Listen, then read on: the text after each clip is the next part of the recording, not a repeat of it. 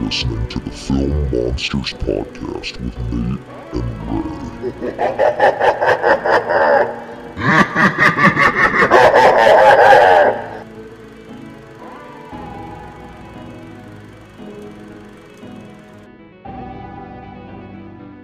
Well, hello, everyone. Welcome to another episode of the Film Monsters podcast. It's Nate. And it's Ray. And we're Cheers. back. We're back after a week break for another episode. And Ray, I was really excited about our last episode because it was another interview, and I feel like the interview went really well. I'm starting to get more comfortable when we do these things. They feel like less, I don't know. The first time we did that interview with John, I was so stressed and like uncomfortable, but now it's like easing my way into it. It just gets easier and easier. Yeah, same. I feel like I'm finally starting. Well, now I feel like I'm actually watching these films differently so I can talk about them. So it's kind of cool too. Yeah, it's almost like you sit down with a notepad and you're like, okay, what, like, rather than just be like, I'm taking in the movie and saying it's good, because now you're like 3 for 3 with taking them by surprise with your questions. You've got to you got to keep up, that shock factor. I feel like I'm setting up a standard. Actually, it's funny. The other day I was talking to someone at work. We were talking about the movie Warm Bodies. I mean, that's a pretty like schlocky, like fun movie. And this girl that I was talking to, she was like, I didn't care for that movie. It was too hokey and too cheesy with the romance. And I was like, well, it's a retelling of Romeo and Juliet. And she like, it's like I broke her for a second. She was like, what?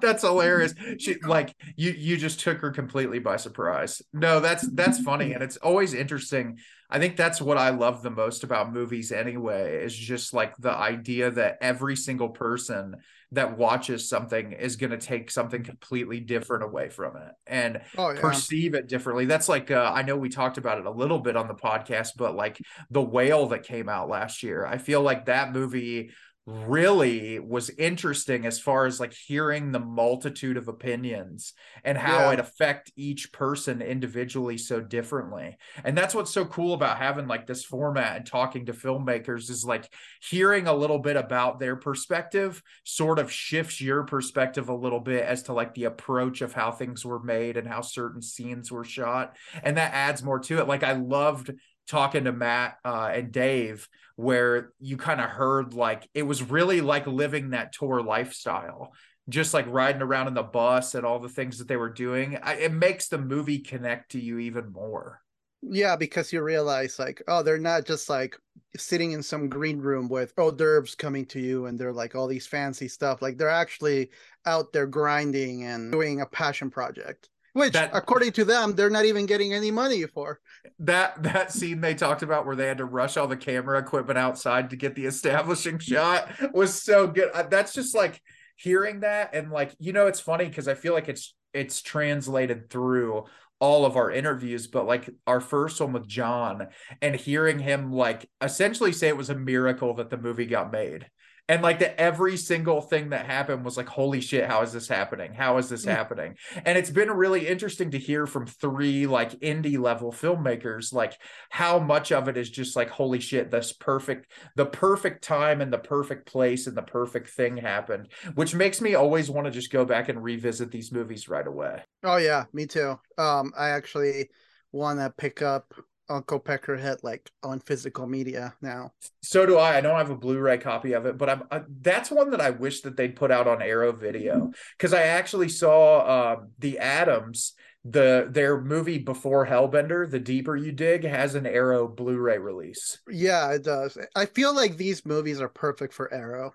Yeah, 100%. I think they fit perfectly, and I want to get a copy of My Heart Can't Beat Unless You Tell It to on Blu-ray too, Yeah, you because I definitely want don't. to jump on those now. Yeah, I don't Yeah, either.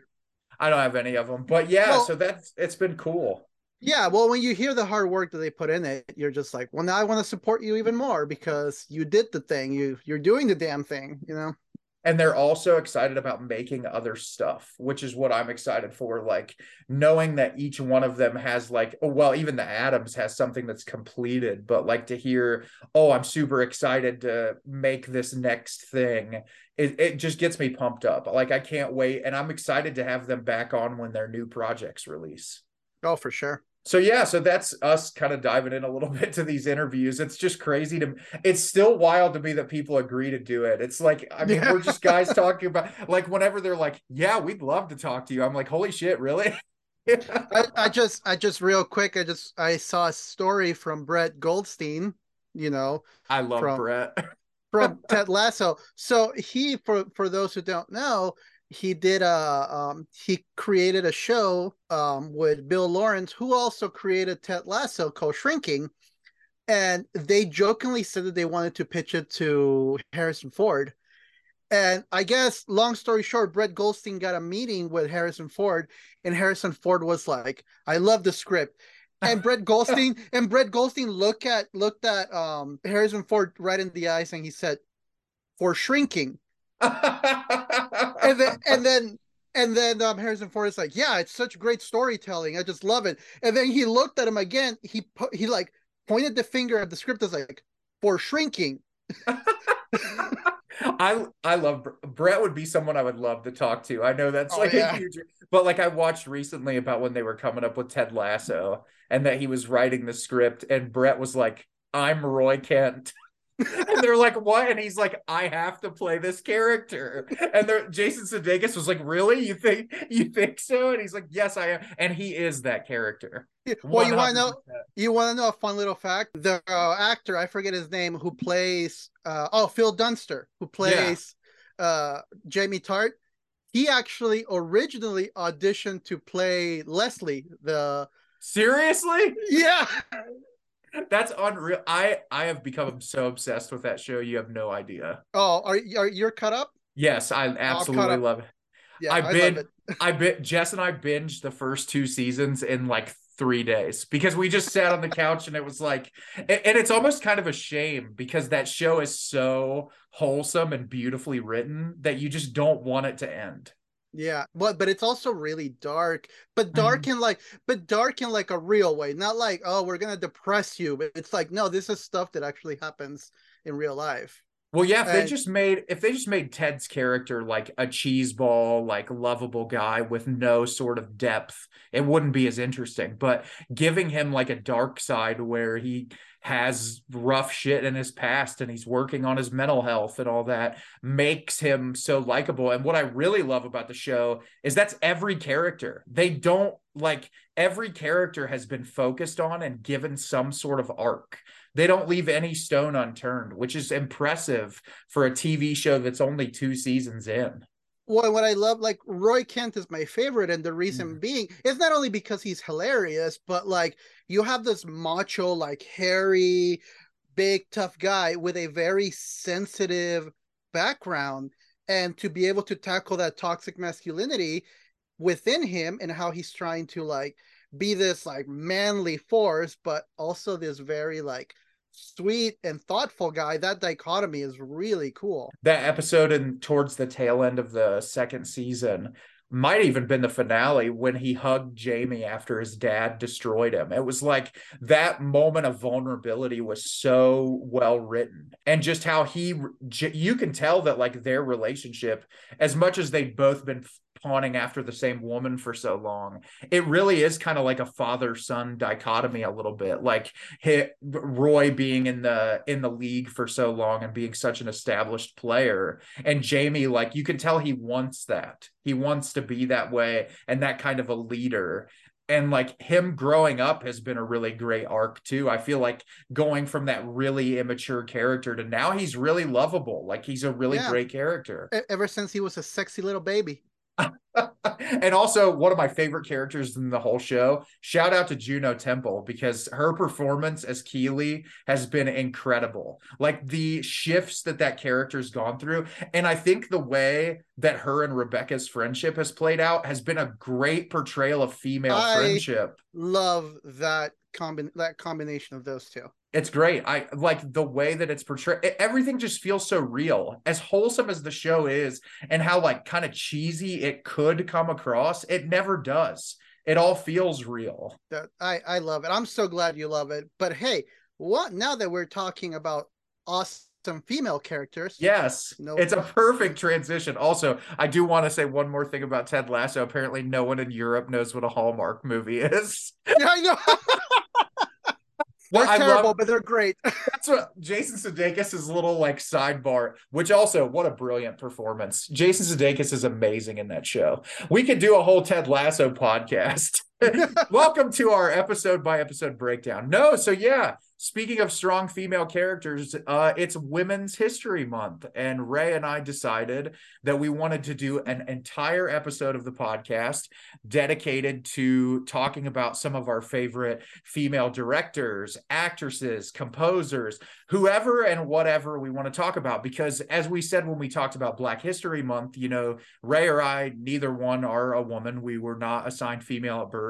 But it's so important to acknowledge the powerhouse women in this industry and kind of the hurdles that they've had to jump over through the years, because as great of an industry that has been built up now and how many opportunities have been out there for women now comparatively to even like 20 or 30 years ago, we're still pretty behind. Oh yeah, I actually just a little caveat, the list that I came up with is like 90% directors and one composer. I actually purposefully left actresses out of my list because I want to talk about the women behind the camera. And I it's feel funny, like, most of my list is also directors. oh, perfect. Well, the thing is, it's like I can tell somebody Jodie Foster or Angelina Jolie, and like you immediately put a face to that. And we have talked about all these actresses in the past, that this time I wanted to actually give a bigger focus to the ones behind the camera, because I think that's maybe even more important because they're the ones writing and telling the story. And it's also harder to get that gig.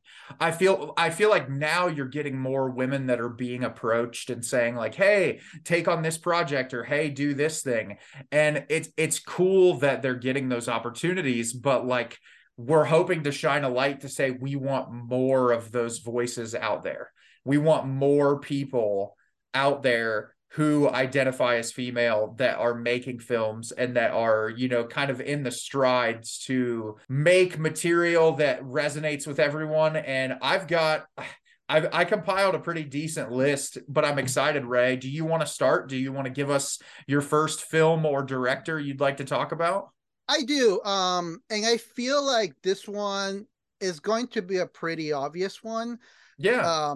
Maybe not by name, but when I name drop some of her movies, it'll make more sense. Her name is Catherine Bigelow. Yes. Near Dark. Near Dark. Yeah. Yeah. And it's not just Near Dark. I mean, she did Point Break, which is one of my all-time favorite movies. I recently watched a movie called Strange Days that she directed, which is beautiful. I love that movie so much. I believe she was, and correct me if I'm wrong, and anybody listening, if I'm wrong, please correct me. I believe she was the first female to win the Academy Award for directing. I think that is correct. For The Hurt Locker? Yeah, for The Hurt Locker. I'm pretty sure that's right. But I wanted to focus mostly on like these three movies that the three movies that I love, like Near Dark being the first one. I mean, it's this awesome, like cool vampire movie. Yeah, like it's this neo-Western like horror film about vampires starting, you know, you have Adrian Hasdar, Jenny Wright, you know, the late Bill Paxton. I mean, this movie was so good. And it was weird because it's not a movie that performed all that well. No, it didn't. Hard to find now. It was hard to find. Now that Shudder got the rights for it, that, you know, we have it now, but for the longest time it was so hard to find. And then obviously you have Point Break with, you know, Mr. Keanu Reeves and the late Patrick Swayze, another great movie which featured Flea from the Red Hot Chili Peppers. Another great like just noir crime action movie. And then Strange Days. I don't know if you're familiar with Strange Days. I'm not. Strange Days is this. So I'm going to talk a little bit about Strange Days because it's a great film starring Ray Fiennes and Angela Bassett and Juliette Lewis. And the main plot of it is that Ray Fiennes is an ex-cop who now kind of has turned to the black market, and he calls them experiences. It's like he calls them squid.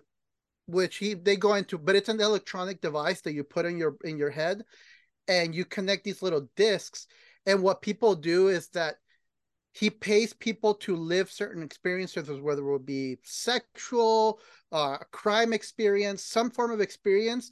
He records them in this drive, and people put it in these machines that go on their heads, and that connects to their cerebral cortex, and they're able to relive somebody else's memory / experience, where they can feel, see, hear everything that the other person has felt. That's amazing. I actually just looked that up. It looks awesome. And I didn't realize it was co-written by James Cameron. Yeah, well, apparently Bigelow was married to James Cameron at one point. And they divorced after she beat him with the Hurt Locker at the Oscars. He was like, no, my Blue People movie was better. What are you doing, Catherine? so yeah, Strange Days is an amazing movie. Again, a movie that almost ruined her career because it did horrible in the box office as well.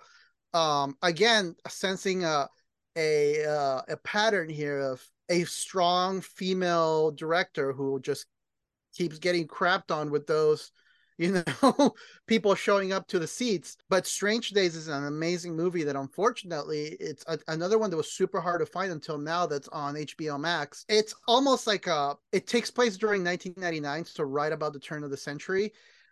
And Ray Fiennes is phenomenal. I've always loved Ray Fiennes. The writing and directing that she did on that movie, and the cerebral concept that she came up with for this like noir situation is so cool. And I can't recommend Strange Days enough. And it's cool that you brought that up, because like it's cool to see a woman who is a genre filmmaker that is like making these like high octane action movies like Point Break, or like noir-esque vampire film, like not just like I'm making a romance, or like bucketing into like the Nora Ephrons of the world. Or not saying that that's not a needed genre, but it is so cool. Like I guarantee you, at the time period Point Break came out, there was a lot of people who probably thought that was directed by a man.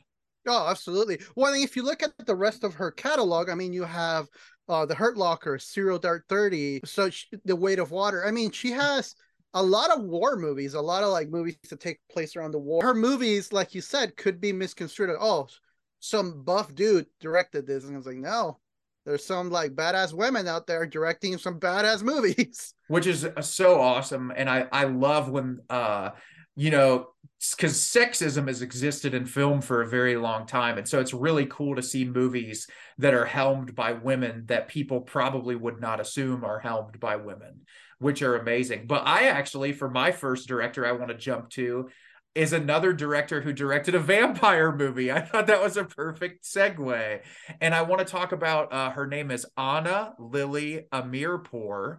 She's a Persian, British-born Iranian-American film director. Did she do A Woman Walks Home at Night? Yeah, Girl Walks Home Alone at Night, yes. And I wanted to talk about that. I have not seen her other films, but she also made the Neon-produced movie The Bad Batch with Suki Waterhouse and Keanu Reeves and Jason Momoa. Oh, I want to see that. Yeah, and she had a new movie that was released, I believe, 2021, called Mona Lisa and the Bad Moon, which I still want to see. And she did a segment on Guillermo del Toro's new show, Cabinet of Curiosities. Yeah, it's called The Outside, was the one that she did.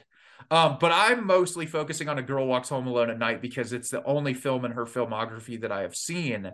But I was completely enamored with this film when I watched it the first time, because of the fact your lead character is a woman that is like dressed in traditional Arabic clothing. Like she's wearing a headdress and she's a vampire. And it's like she's walking through the streets of Iran and like picking off like evil people off the streets. Like when she kills people for blood, she's killing like thieves and murderers and like all of these different people. And she ends up running into this guy who his father is addicted to heroin. He's got his family like in all of these like financial debt problems. And the two of them are both struggling with different parts of their lives, and they meet each other at a really unconventional point in their lives, and they form this bond. And music is the through line of the movie, and the music in it is incredible. The score is amazing. The original music that's used, it's shot in beautiful black and white. There's actually moments in this, funny enough, that make me think of David Lynch, that are really surreal and kind of abstract. And I don't know, there's something about this movie that it's just like mesmerizing from the very first frame. And I don't know. I love filmmakers who obviously, she was born in England, but she has this heritage from this part of the world. And she wanted to make a genre movie that takes place in a place that is important to her. And I think that's really cool because, when you think of vampire movies, you're always thinking like in the woods or like in a castle or like, there's these very, with the exception of some films, you're thinking very stereotypical. And so it's cool to me to think that you're like in a kind of like a dingy looking desert town that like, it feels almost like a Western. Oh yeah. Well, I love the fact that they chose black and white too. Mm-hmm. Oh, it's haunting. The blood in black and white movies look so good because of just how deep and dark the color is.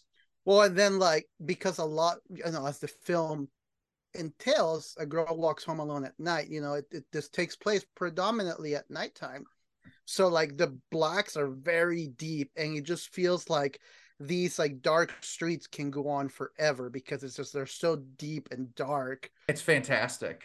Well, yeah, and I love the fact that the style, like you said, it's very stylized, and I do see that Lynchian vibe to it for sure, especially that dance sequence. Yeah. It's so weird and out of place, but like, I don't know, the one word I would use to describe the movie is mesmerizing. It really is. You're just entranced in this world from the very first shot, and I think all the performances are phenomenal. And I'm sad that I haven't seen any of her other films because this movie is just so damn good. It is really good. And I love that she rides around in the skateboard. Yes, that's one of my, and I love like when she kills the guy and she's going through his CD collection. I'm like, oh, I feel that. If I was a vampire, and killed someone with a record collection, I'd be like, let's see what you got here. I've always said that if I were like a ghost or something, I wouldn't go haunting places. I'm like, ooh, who's playing tonight? I'm gonna go see it for free. But yeah, I think this movie's fantastic, and I'm excited to check out more of her stuff. So I'm gonna go with another director who also did a vampire movie. Woo! Vampire movie. Oh, it's just gonna be an entire vampire movie episode. And she also did a segment on the Cabinet of Curiosities. Oh, who are we talking about here? Her name is Catherine Hardwicke. Okay. And she directed Twilight. Yeah. But that is not the movie that I want to focus on. You don't want to talk about Twilight? No, even though we all hated Robert Pattinson and now we all love him for two different vampiric roles. No, so she directed a movie that I haven't seen but I heard is amazing, 13. Mm-hmm. But she also directed one of my all-time favorite movies. And this movie is not by any means a masterpiece. It's really just like a fun, nostalgic movie that makes me feel good when I watch it, and that's Lords of Dogtown. This is a movie that I have heard so much about, and I have never watched it, but I have heard nothing but good things about it because I was friends with a lot of guys in high school that were really into skating culture. Mm-hmm. And so they were obsessed with this movie. I love this movie so much. I remember watching this movie, the movie came out in 2005, it looks like. This was actually the movie that she directed before. She directed a movie in between that and Twilight, but she did Lords of Dogtown, then another movie, then Twilight. But Lords of Dogtown, it basically is the story, for those that are not familiar, about the Z-Boys. Basically it's Tony Alba, Stacey Peralta, and Jay Adams, who were skaters, but at the same time they were surfers. That was their main thing, is they were surfers. And then Skip Emblem, who was the owner of a local surf shop, kind of caught wind of the skateboarding craze, rising up in California, in Santa Monica specifically. So he kind of jumps into the skateboarding gig because at this point skateboarding had just come out with the polyurethane wheels, the ones that are pretty standard now. They had just come out with those, so those, you were able to do a lot of tricks that were like, you can do the vert tricks to stick to the wall. And so then he realized that these kids were really good at surfing. What happens if we can incorporate the way you would tackle a wave in the street with a skateboard? And there's a really genius line in the movie where they're like, there's more concrete than waves in the world. And they start, getting, and this is a true story.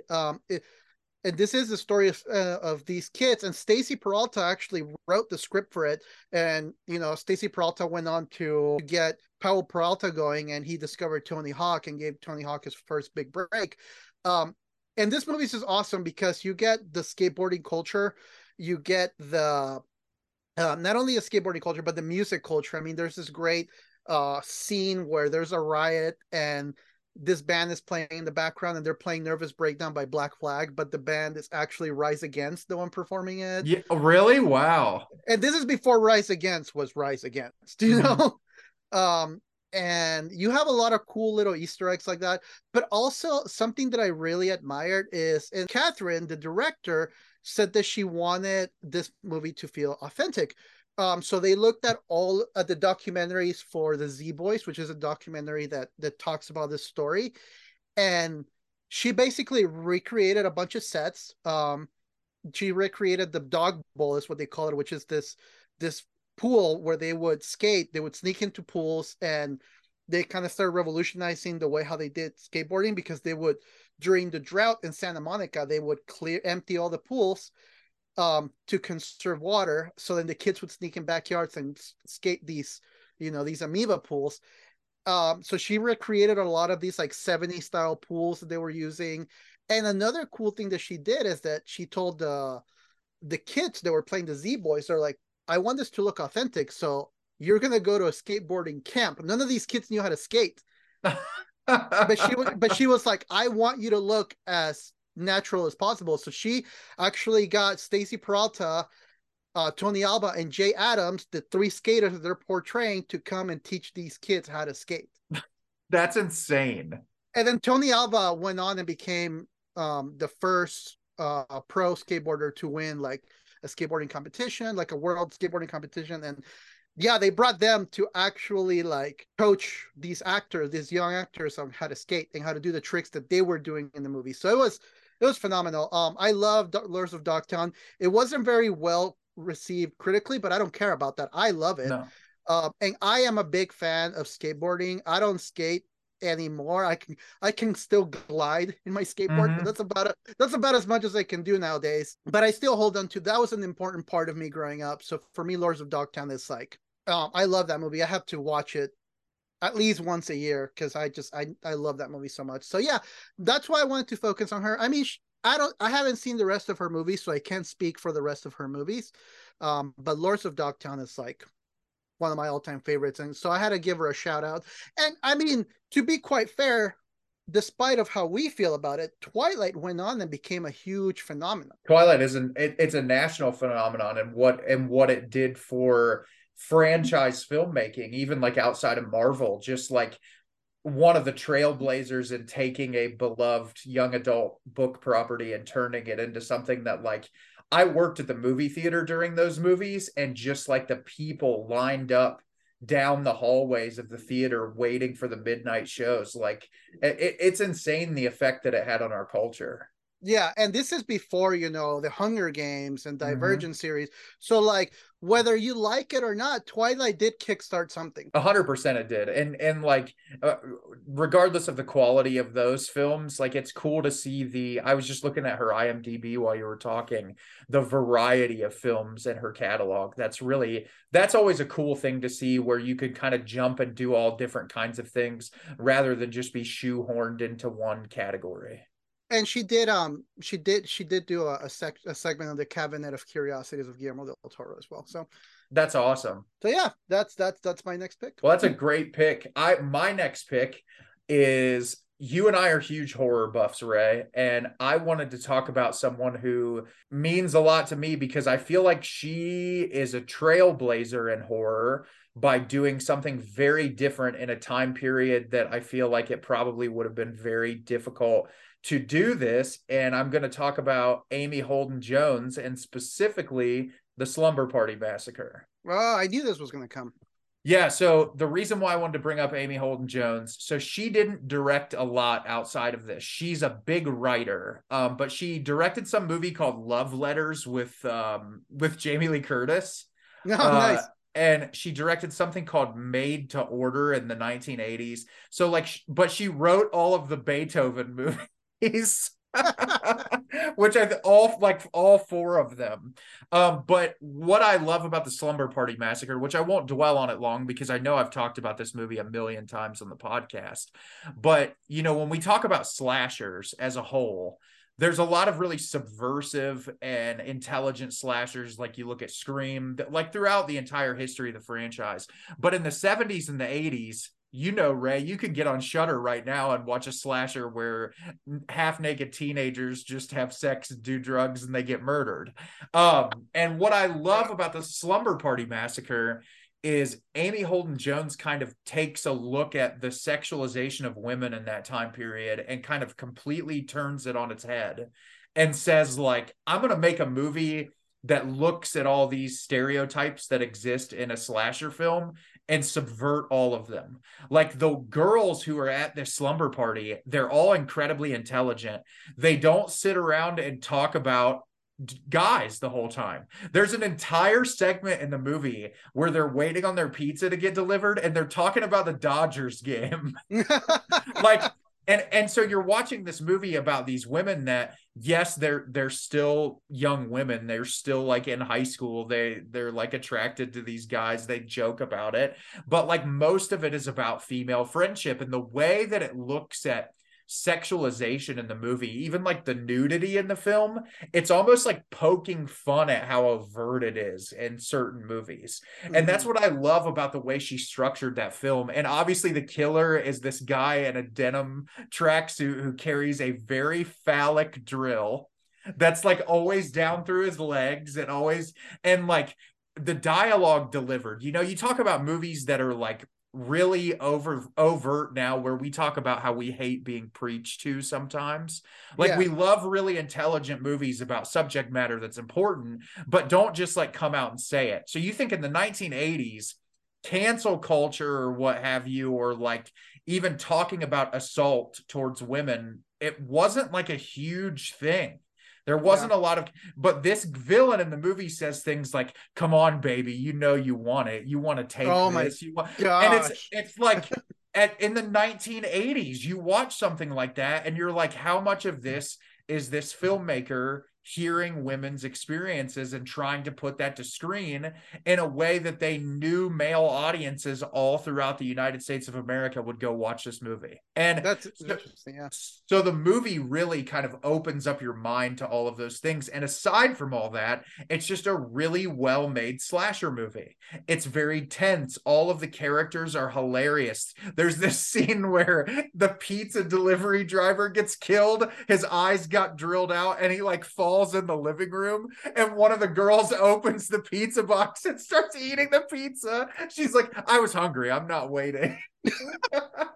And it's just like, I don't know, it's so charming and fun, and it's like everything I want in a slasher movie. And so it was cool to see a woman in the 1980s direct such a prolific slasher film that kind of changed the game as far as to what these types of movies can involve. So I'm a huge advocate for this movie. I had to mention it. Oh, for sure. That's Amy Holden Jones. Well, we're in the horror genre. This director, she's only directed 2 films. I've only seen one of the 2. It's Jennifer Kent. Jennifer Kent, ladies and gentlemen. I knew it was coming. She did the Babadook. Yes, I've seen both of her movies. I want to see The Nightingale. I hear is gut-wrenching and amazing. Mm-hmm. Yes. But I haven't seen that, unfortunately. I will be remedying that soon enough. But The Babadook is one of the best horror movies we've gotten in the last, 20 years. Yes, I Um, agree. I completely agree with that. I remember just watching it, not knowing what to expect. Um, Hmm. I just thought the cover would look cool, like the little creature with like the hands and stuff like that. And I ended up watching it, and it was like psychological drama at its peak. Just like look at grief and what grief can cost you, and it manifest itself. How your depression can be a literal monster Hmm. trying to kill you, and how that literal monster, in this case depression, can drive you to neglect even the thing that's most important in your life, which is your child. I love that movie. I remember watching this movie and I was just like, I couldn't stop thinking about it for a long time. I wish I would have brought it out since we're doing visual media today, but I have the pop-up book. So I have the vinyl, and it has a pop-up book inside the vinyl. Oh, I have the vinyl Eh. too, but I have the actual replica Oh, of the you have the pop-up book. book. That's incredible. No, and I want to bring this up since we're talking about the Babadook. All the people that criticize that movie talk about that they can't stand the kid. He's supposed to be annoying. Oh, He's supposed to show how as a parent you could do everything right and that your child can still drive you insane even when you're trying to do what's best for them. And when people watch that movie and they're like, I can't handle it because the kid's annoying, and I'm like, he's supposed to add to that like level of just psychological distress that the film builds up so perfectly. well, and having seen that movie through the lens of a parent, it really changes things because, kids are not like something that I fight against a lot with people. People like will do these like Instagram and Facebook posts of them holding their child, or he's so beautiful and he's so perfect and he's my little angel. But like, kids can be jerks. They can. Kids can be awful. Um, Donald Glover said it best. What makes a good person is empathy and sympathy. And kids don't have that. So they can be terrible. And that's the thing, is it's like, that doesn't mean kids are bad. It doesn't mean kids are like, don't have kids, or whatever you choose to do with your life, that's up to you. But children aren't these perfect, well-behaved machines. And if you look, so it was interesting rewatching that movie through a different lens, because now I look at that kid and I'm like, when the kid is feeling neglected, he will throw tantrums and do whatever it takes to get mom to pay attention to him, because kids don't know how to handle their emotions. Mm-hmm. So like, 100%. so that portrayal of that child, that's not very uncommon. The end of that movie stuck in my brain for so long. Just thinking about where that leaves off is like so indicative of life as a whole, I feel like. And Jennifer Kent, she also directed a Cabinet of Curiosities Oh, episode. yeah, she Yes. did. So like tying in all these directors that worked with Guillermo del Toro. But I will quickly mention, since Ray, you perfectly captured the Babadook and all of my feelings towards it. I think it's a perfect film. But the Nightingale, what was so interesting after watching that is we talked about horror on the show, and like how, I joked about the A24 movie Room being a horror movie because it's real life horror. The Nightingale is the most real life horror imaginable. A woman is brutally raped, and she meets this indigenous person who she says, will you help me track down and kill the person who assaulted me? And he says yes. And so the two of them go on this journey together to try to hunt down her assailant. And it is just like one of the most brutal and unrelenting movies I've ever seen. It's so heartbreaking. It is so well written. But the funny part is with how realistic that movie is compared to the supernatural element of the Babadook. Both of them are so emotionally poignant in that the Babadook uses that supernatural element to like elevate your emotions about that subject matter. Whereas the Nightingale just shows you real life terror and says, this is how horrifying life can be. And I think it's a testament to how great of a director Jennifer Kent is, that she can do both of those extremes and succeed perfectly at both of them. Also, I don't know how it works in the Nightingale, but the Babadook, I mean, Essie Davis and her performance was like Oscar worthy. It was incredible. And I feel like if the Oscars didn't like shun so much on horror, she could have easily been a nominee. I'll never forgive them about Toni Collette still to this day. I'll never forgive them about basically anything that um what's his name has done, James McAvoy. Yeah. But I mean, I talk about it all the time. The Lighthouse, Willem Dafoe's performance in The Lighthouse is one of the best performances I've seen in 30 years. Like in my whole life, essentially on this planet, it's one of the best performances I've ever seen. And they didn't even give him a nod. They just hate horror. It's something like it has to be like a Get Out, like a trailblazing horror movie that like set the precedent for an African American filmmaker to go into that genre. It's like unless it's something that's really, I guess you could say boundary pushing, but unless it's something they consider pertinent, they just ignore horror. And the funny thing about horror is there's not a more feminist genre than horror. 100%. I completely agree with you. I think that it's the female filmmakers. That's why so many of them we're talking about today are in this genre. It's just there's a lot of them that work in horror because when they're writing movies, especially if they write films about trauma, it's easy to use horror as a way to elevate those emotions. So I love Jennifer Kent too. I'm right there on board with you. Nice. So who do you got next? So I've got another woman who is trailblazing in the horror genre, and she's a French woman, and her name is Julia Ducournau, and she has made the films Raw and Titane. Oh, I hear both of those are wild. They're both incredible movies. They are. It's hard to describe. Raw, I think, Ray, would be a very difficult movie for you to watch. I've heard.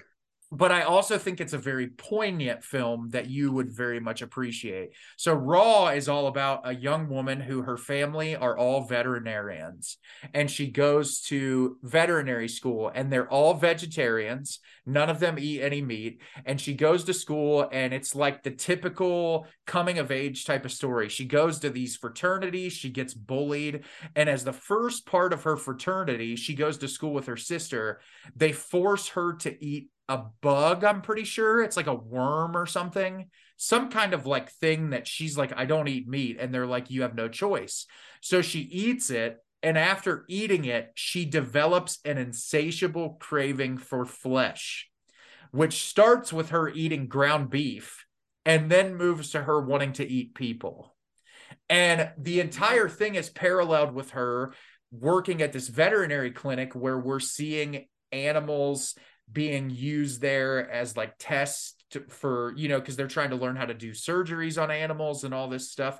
So there's obviously a very large commentary on that industry as a whole. You can tell that she's very passionate about it, but it's also just this really horrific film about something so uncomfortable. Like, I'm a horror fan. Cannibalism stuff still gets me. It makes me so sick. I don't know what it is about it.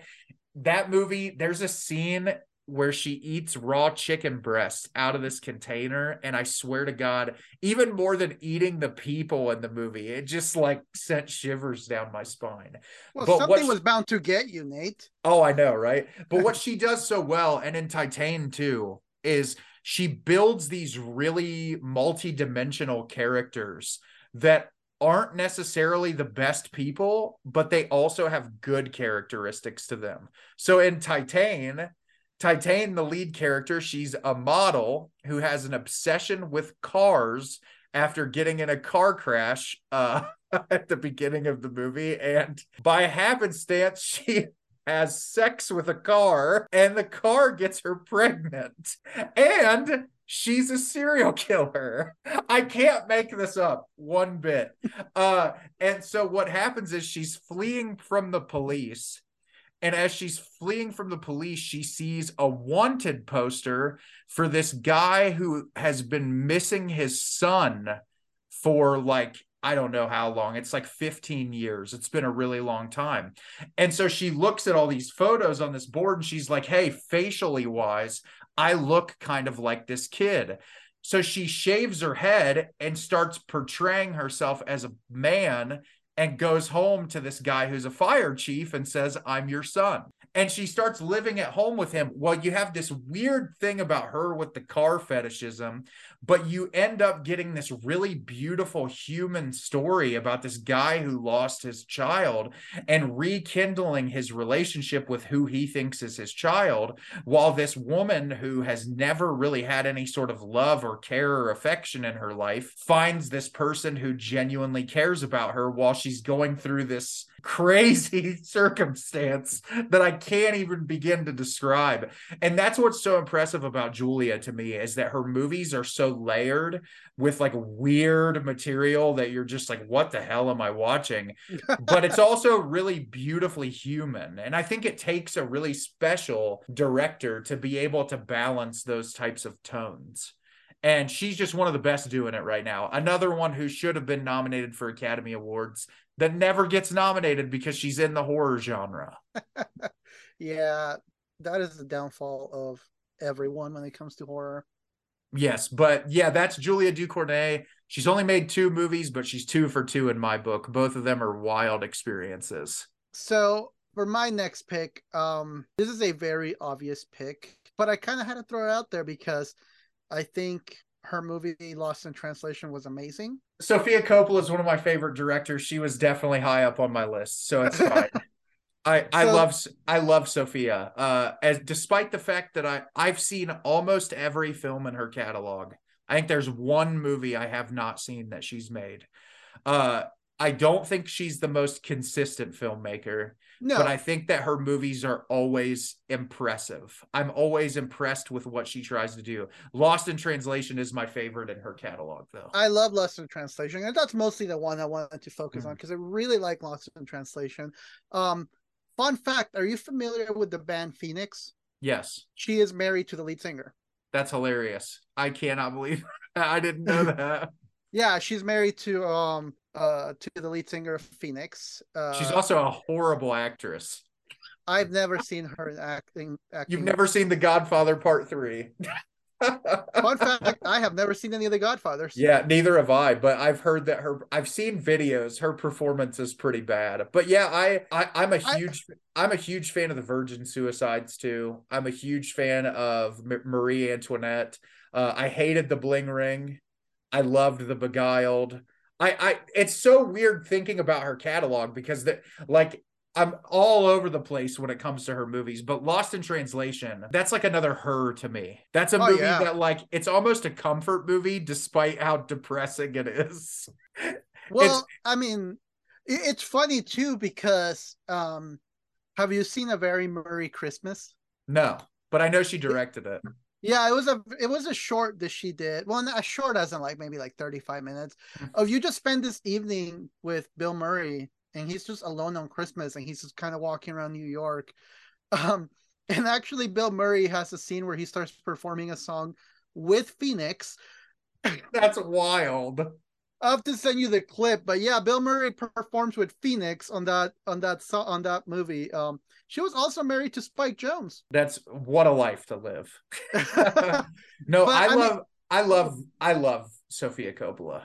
I think, well, I feel like, a lot of people like kind of raise their eyebrows. She's like, oh, she's a Nepo baby because she is the daughter of Francis Ford. But I think that almost makes it a little harder because you're living under the shadow of freaking Francis Ford Coppola. And I can tell you Roman sucks. So it doesn't, I watched that Glimpse into the Mind of Charles Swan movie and it was terrible. That's the thing. It doesn't, like, how are people surprised when children of directors want to be directors? They're around it their whole lives. And the thing about Sophia is that her movies you can always, like I said, I do not like The Bling Ring. I found that movie to be incredibly obnoxious, but like, I still see the passion in it. Doesn't matter what she's making. I always see the passion in it. And Lost in Translation, my thing with that movie is take people from 2 very different age groups who are going through a very similar struggle, where you're both just like, what is this life that we live? Finding importance in a day-to-day existence and just like trying to be excited about your life. It's a movie that constantly breaks my heart, and not knowing what they say to each other at the end of that film kills me constantly. Have you seen that episode of Community where they poke fun at that? Yes. I love like Troy goes up to Abed and says something and walks away. He's like, what did he say? He said, I hate it. I know you hate this when they do this in movies. Sorry, that got emotional. He just walks out of the room. So you've never seen the Virgin Suicides, have you? No, I want So to though. So that's based off of a true story or based off a book, something like that. I know Where, it's a book, yeah, but I wasn't sure. so essentially it's these young girls. I think there's 4 of them, maybe 5 of them, and they're in this like hyper conservative family. And at the beginning of the film, they tell you they all killed themselves at the exact same time. And so the movie jumps backward in time, and you sort of see the trajectory of what sends them down that spiral to where they all decide they don't want to live anymore. And it's a beautiful movie. It's very funny at moments, but it's like it drills it into your head at the beginning like they're going to die. And so the whole movie, you're just like, when's this going to happen? And sort of seeing it through the lens of these really young girls going through, like, you know, seeing their parents really batter them down with the religious stuff and tell them they have to live their lives a certain way, and feeling societal pressure to act a certain way. It's just, I can't believe that's her debut. Like, it's just an unbelievable movie. And Lost in Translation wasn't too long after that. But throughout her career, she's made movies that have really impacted me. Marie Antoinette's just a blast. If you want to see Jason Schwartzman do a phenomenal role, watch Marie Antoinette. He's amazing in that. But yeah, I love Sofia Coppola. I'm glad you brought her up because she's in my upper echelon of women directors. She's like top 3. Oh wow, I nailed it right then. All right, so you 100% did. So this is where it gets difficult for me because I have a lot of really amazing directors on this list, but I do want to mention one because she has only made one feature-length film, but she's made a lot of like short films, and I know she did an episode on the new Hulu TV show with Andrew Garfield, whatever that show is about him being a detective, that came out on Hulu not too long ago. Under the Banner of Heaven? Yes. But this director, she is actually a transgender woman, and her name is Isabel Sandoval, and she made a movie called Lingua Franca that was beautiful. And I wanted to mention her today because, you know, when we talk about women, we're not just talking about cis women, we can also talk about trans women. And this movie, Lingua Franca, she's actually the director and the lead actress, and she plays an undocumented Filipina immigrant who is worried sick that she's going to be deported. And she's living in New York, working in New York, and she meets this guy who she starts paying to essentially get a green card marriage so that she can live in the United States of America. And she ends up meeting this guy who she actually starts to fall in love with. And it's this really difficult story about, you know, I mean, you think about the struggle that transgender people go through as far as identity as a whole anyway. So you have that as the central core focus of the film, but then you have this whole other thing about being an undocumented immigrant in the United States and like trying to get here and be able to live a life here and escape the life that you used to know. It's a really difficult watch, but it's also a very beautiful watch. And I think that it's really fascinating to see a transgender woman who comes from that background write such a really impactful story. And it's beautifully shot. The cinematography in it is amazing. And it'll definitely tear at your heartstrings. It's a very difficult watch. But I'm really excited to see Isabel make more movies because she's really talented. She actually got to do a Criterion Closet visit. They filmed that not too long ago. And it was really cool to see her on there and talk about the movies that she really loves. But yeah, I wanted to mention that because I feel like with what's remaining on my list, I'm going to mention a lot of directors that are really well known. And I think Isabel is a director that deserves to be talked about more. Well, I got 2 more that I wanted to bring up. Yeah, go for it. This one that I wanted to focus on, I actually, again, I've only seen one of her movies, but she has done some cool stuff, it looks like. Her name is Julie Taymor. Okay. Julie Taymor, I haven't seen this one, but she kind of got a pretty big boost in the industry after she directed Frida. Okay. who she was also like, she choreographed a lot of it in Frida and was really involved with the music aspect of it. But then, and this is kind of me throwing punches at all of those dudes that when they see girls wearing band t-shirts, they're like, name 3 songs. This woman directed Across the Universe, which is one of my favorite musicals. I have never seen Across the Universe, and I'm a big musical guy. I love Across the Universe. I mean, Across the Universe is a musical, and the whole story is told.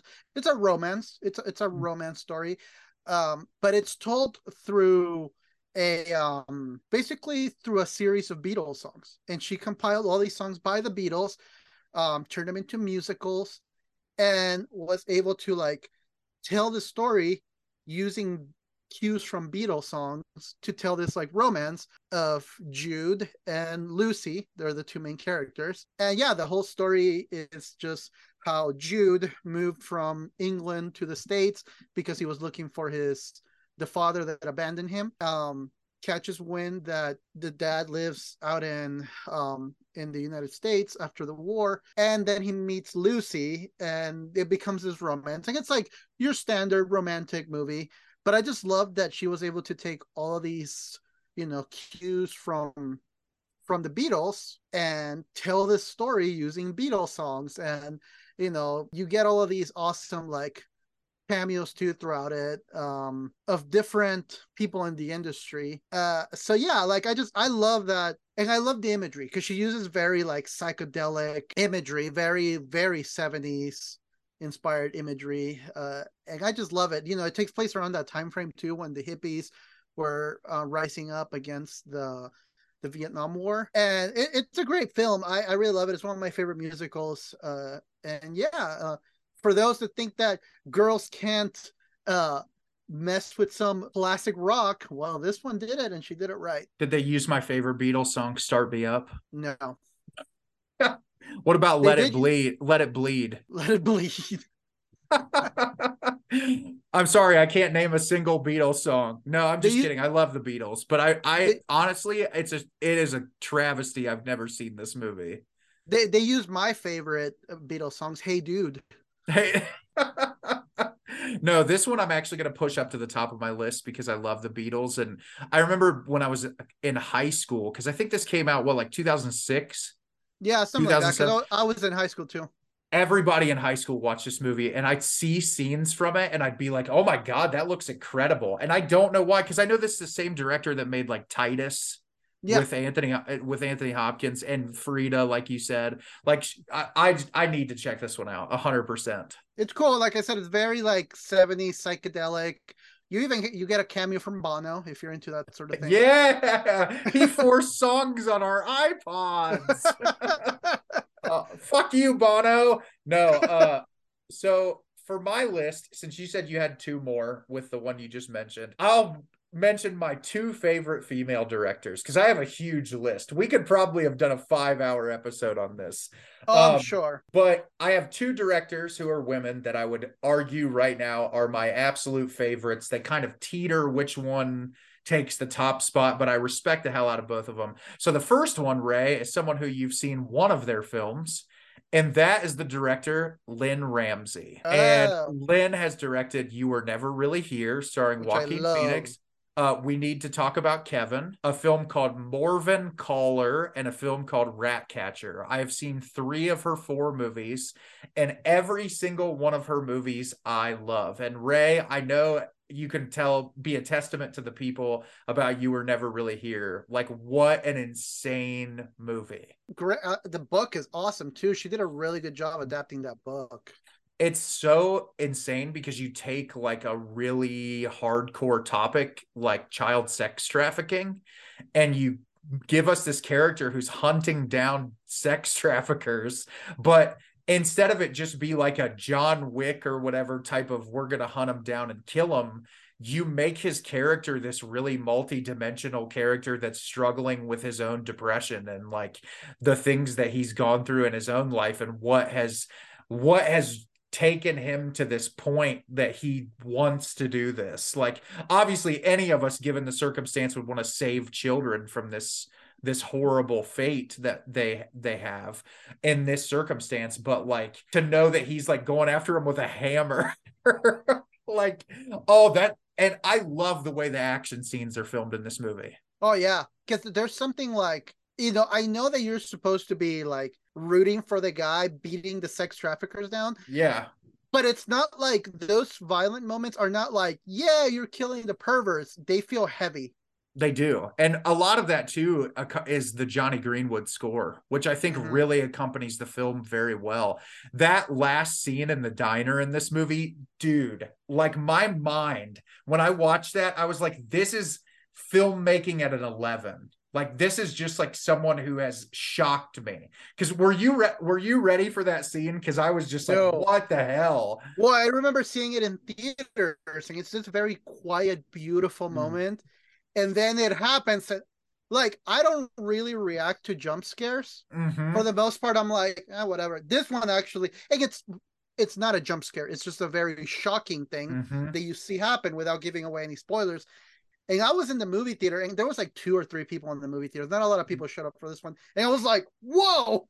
But and it's an insane movie. And what I wanted to talk about Lynn, because I think it's so fascinating, is kind of the trajectory of her career. Because right before that, she made We Need to Talk About Kevin, which is the true life story of Ezra Miller. That movie is also based on a book about a family who has a child that has tendencies that might make him look like he's a serial killer or something. But it's not like, you're not watching the kid go out and abuse animals, or like, like all the steps that serial killers take. It's much more of like the struggle of these parents, Tilda Swinton especially, to like come to terms with the fact that they have nothing in common with their child, and are we trying to raise our child the best way that we possibly can. And like, when tragedy will eventually strike, which it's like looming the whole film, something's going to happen. You ask yourself, like, how much of it is my fault? Did I do enough to get him help? Did I do enough of the right things? And so that movie and You Were Never Really Here are very elevated in a sense that it's like really intense.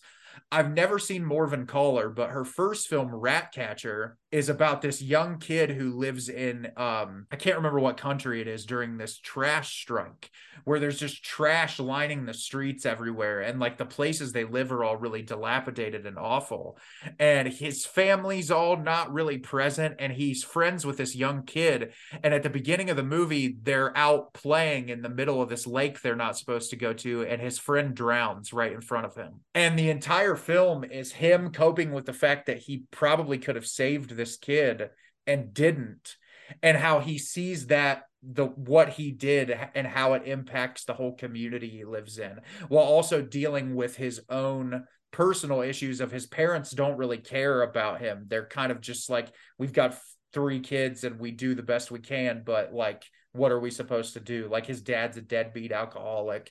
And that movie is such like a subdued character study. It's so quiet and like impactful in a way that like, I love those types of quiet movies. But We Need to Talk About Kevin and You Were Never Really Here are like high octane, very like intense. Like you said, that scene at the end of that movie is just so jarring, where it's interesting to see someone come from a very subdued place to making these films that have subdued moments, but that are much more like in your face. Right. So that's Lynn Ramsey. I love her. I think she's such a talented director, and I'm surprised with such a prolific career, kind of staggered over the years, that she's only done 4 movies. I was going to bring her up, but I knew you were going to, and I kind of wanted you to because you have more knowledge of her films, because I've only seen the one. I think I know who your number 1 is going to be. Yeah, I know you know who my number 1 is going to be. I guarantee it. But yeah, I honestly, like, I love Lynn Ramsey. She's fantastic. So I'm going to give the last one I wanted to focus on, and this is actually not a director. This is a composer. Nice. And I always celebrate this woman because I think she has done so much for film in general, obviously, but I feel like she has done so much for film for female composers, and that I'm going to butcher her name, but I'm going to try my best. I have it pulled up here.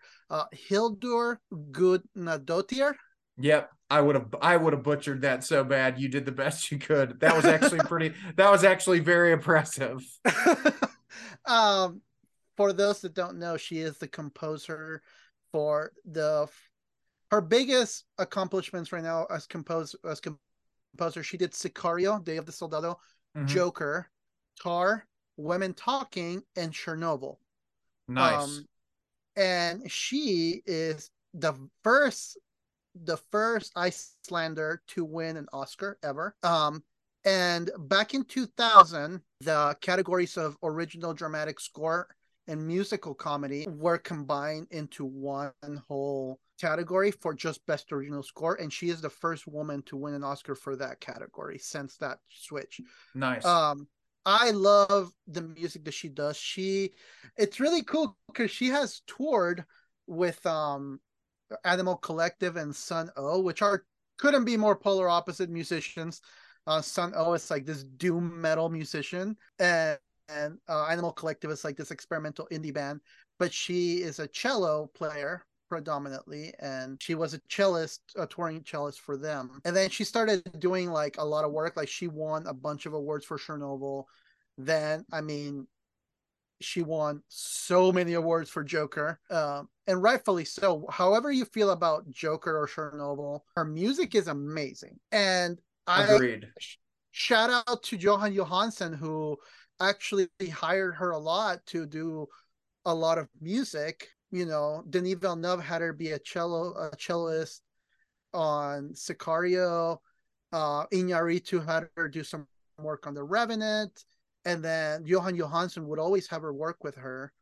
They would always work together, and Johan Johansson was set to score Day of the Soldado, but he actually passed, but almost like handed the baton to her to That's score cool. it.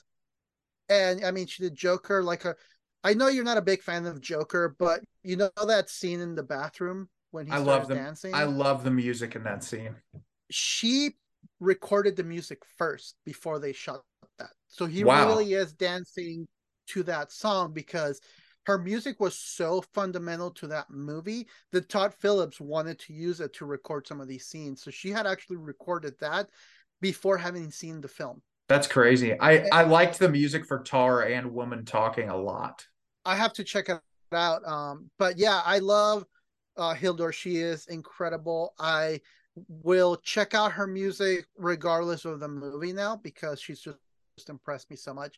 And there's not a whole lot of like, and if there is, please educate me for anybody listening. But to my knowledge, there's not a lot of big female composer names. I've yet to hear like the John Williams or Hans Zimmer of female composers. So I champion her so much for what she's doing for the film composers. And I hope that she's an inspiration to more female composers out there because, we can clearly tell from her body of work that we're not messing around here. She is going to be the next John Williams, for female composers. So Which is I'm awesome really excited. because it is like you said, a lot of the composers that are really well known that are women are like one-offs. It's like they do one movie and you Mm-hmm. don't hear from them again, which is really disappointing. But no, I agree. Her impact on the industry is insane. So and I couldn't talk about the impact of female in film without talking about her. That's amazing. Well, you already know who I'm about to talk about.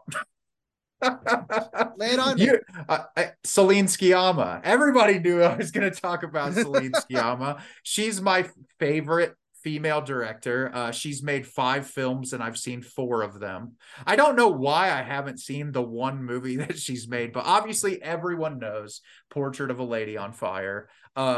But she's also made Petite Maman, Water Lilies, Tomboy, and the only movie that I have not seen from her is called Girlhood, I think. Girlhood, Yeah, yes. Girlhood. I have it pulled up here. They were all on the Criterion channel, and I watched all of them, and then they pulled it right before Girlhood left the Criterion channel. So I didn't get a chance to watch it while I was on there.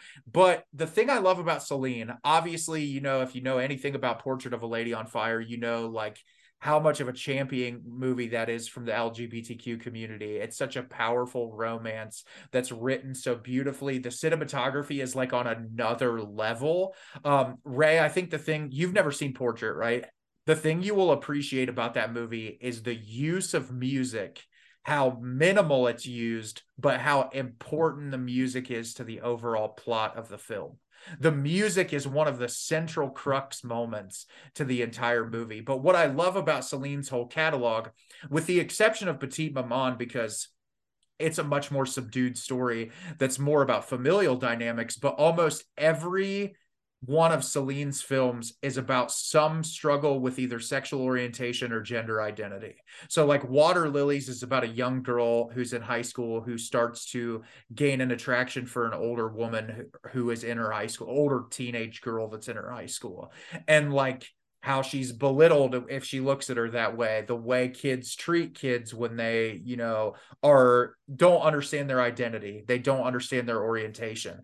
Tomboy is about a young girl who does not like dressing up like a girl. She wants to wear more of young boys' clothing, and she ends up going out in this new town she's living in, and all of the kids that are around her just assume that she's a boy, and so she just plays it like she is a boy because she wants to be a boy. She doesn't want to be treated like a girl. And so there's such a beautiful story of identity in that, and it's handled so delicately. Obviously, Portrait, two women being in love in a time period that you'd probably be killed if you were told these people that you were in love. And so those movies all have emotionally impacted me so much because, as you guys all know, Ray and I both huge champions for LGBTQ rights and the LGBTQ community. And I love filmmakers who are able to make really poignant subject matter that's also not just like preachy, beat you over the head. It all is very real. It feels just like a snapshot of life. Like, it's so impressive to me what Celine pulls off. All of her movies are so beautifully human. And then like her newest film, Petite Maman, it's about a young woman or a young girl, she's like 7 or 8. Her grandmother passes away and her parents go to clean out her grandmother's house. She goes into the woods and meets this other girl who's her age. Well, you find out through a set of circumstances who that other little girl is, and it's mind-blowing. It's almost like a children's fairy tale, but it's so beautiful, and it's a relationship dynamic that everyone can understand. It's about a mother and a daughter and a grandmother and a granddaughter, and all of these familial dynamics and relationship dynamics that we can all understand, but brought into film in a way that's so beautiful and poignant. And her movies, like, the credits roll and I don't stop thinking about them for weeks after I watch them. It's just like, there are certain directors we talk about like that all the time, Ray, that like you watch their movie and you just think about it forever after it's over.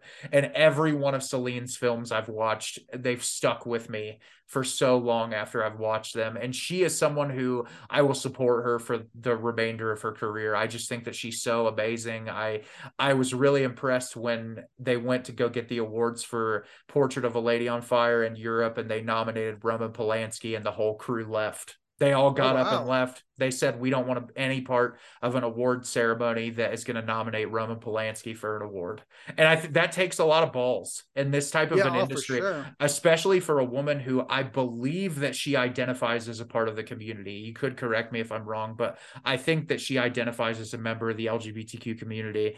And to be a person in that place that has this directorial power, and her actresses did it as well, to say like, hey, fuck this, we don't want to be a part of it, he's a known rapist, like we don't want you to be a part of this award ceremony that's recognizing that.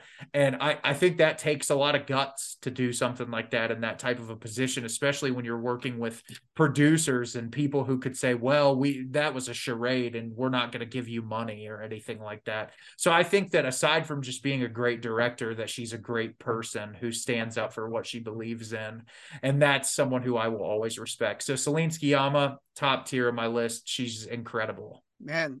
And there's so many people that I think of, like so many women that I can think of just off the cuff right now. Like, you know, you have Jane Campion, you have the Wachowski sisters, you know, you can go on for days. I wish we had more time.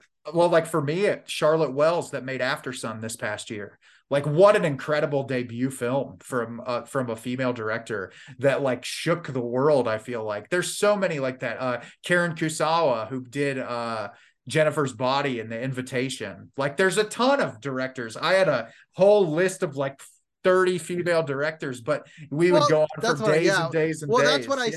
That's what I said. I mean, just the Wachowski sisters and like what the phenomenon they created with the Matrix. I mean, we can go on for days. What's interesting to me about the Matrix too, now thinking about the Wachowskis, is how indicative there's a lot of themes in that film that really parallel to transgenderism. And when you think about it even more now, it's kind of eye-opening that they made that movie at the time they did. And what a revolutionary franchise. I still need to watch the most recent one. Yeah, because I heard it was great, and I still haven't seen it. I heard it was bad, but I heard that it was like bad with like a little like wink, like we know this is bad and we're doing it on purpose. And this is also a great moment too, and I want to say this now that we've finished our discussion.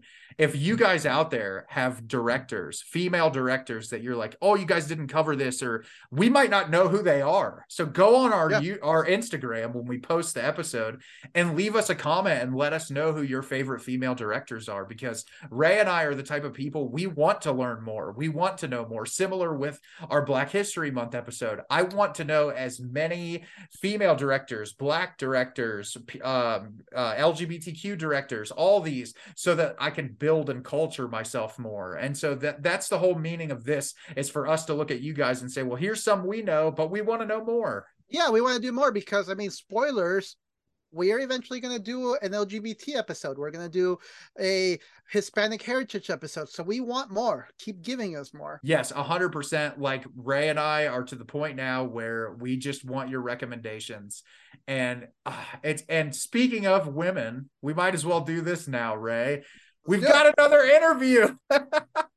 How do we keep getting interviews, Ray? What kind of power am I pulling? I credit our it's just the two of us. I credit our editor extraordinaire Nate here for getting us all these interviews. Yeah, it's crazy. Like, honestly, I've just been reaching out to people and they're so kind and they just want to talk about movies, which if you guys out there know any filmmakers that want to have this conversation, Ray and I are open to talking to pretty much anybody.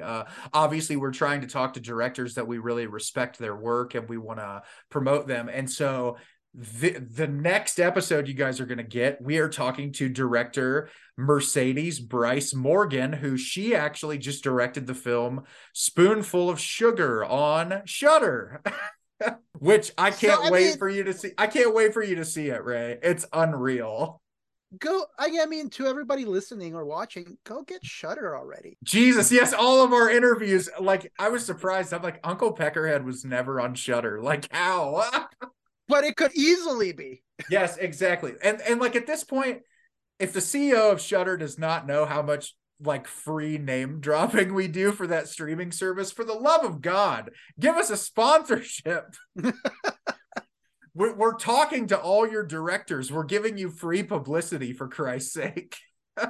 No, but we do love Shudder. And I watched Mercedes' film last week, the day it dropped on Shudder, and oh my God, like, it's this crazy psychosexual movie with an amazing lead performance that it's so surreal, but it's also violent and hilarious. And it's like every type of genre smashed into one movie. And the cinematography is like chef's kiss. It's beautifully done. I can't wait to hear your reaction, Ray. I think you're really going to like it. It's a really good movie. I'm excited. I'm really excited. Yeah, so we're going to talk to Mercedes. So watch Spoonful of Sugar before our episode. So that way when we talk about the movie, because it's going to be an episode that we're going to have a lot to talk about, because the movie has a lot to talk about. I'm still thinking about a lot of the things. The last 10 minutes of that movie, my jaw was on the floor. I was like, holy crap. Maybe I'll have to watch it this weekend and you and I will have to get on the phone and talk about it so we can have our thoughts together before we interview her. Ray, there's so much to talk about in that movie. There's so many themes. The psychosexual power dynamics in the movie are so weird. It's like, oh, I'm excited. I can't wait for you to see it. It's amazing. So I can't believe we're talking to Mercedes, because I loved this movie so much. I'm really excited to chat with her. So watch Spoonful of Sugar. And so now Ray and I are doing Soundtrack of the Week. All right, so Soundtrack of the Week. We're here. We've got some soundtracks of the week. So Ray was talking about female composers. I had to bring up one of my favorite female composers here, who has a limited career, but has done some really great stuff. And what is it? It's Mika Levy's Under the Skin. What? Yeah, I honestly like also on this beautiful translucent red vinyl. I'm a huge fan of this movie, obviously, but I don't think this movie would work half as well as it does without Without the this score. score. This score is like, I listen to this all the time. It never gets out of my rotation. I love how strange and ambient and ethereal it is. It's one of like up there with Johann's Mandy score. It's one of my favorite science fiction scores, period. It's just so beautifully done. It's so simplistic, but the songs, like, they just haunt my dreams consistently. So yeah, the Mika Levy score to Under the Skin, everyone needs a copy of this. Even if you don't love the movie, you need a copy of this score because the score is so damn good. Remind you of all those shots of Scarlett Johansson in a van. Yeah. So what you got for me, Ray? I'm gonna use two today. I'm gonna do two. Oh, go for it. You can do two. I'm fine with that. The first one is not a female composer, but it is about one of the films we talked about. Nice. That is, I don't own it still, and I need it. You Were Never Really Here, composed by Johnny Greenwood. And don't even. Is gorgeous. Help me find that, Ray. I need that. I own like every Johnny Greenwood score except for that. You know, it's funny. I actually found out about the movie through the score. I saw the score go on sale. I'm like, that looks cool. I wonder what that is. And I listened to the score and I loved it. And I ordered it. And then I realized, oh, this is a movie soundtrack. That's insane. And then I saw the movie. And then the other one that I wanted to focus on, I just talked about her. And that is the score for Joker. Ooh, I like that variant a lot. Yeah, it's a nice purple variant.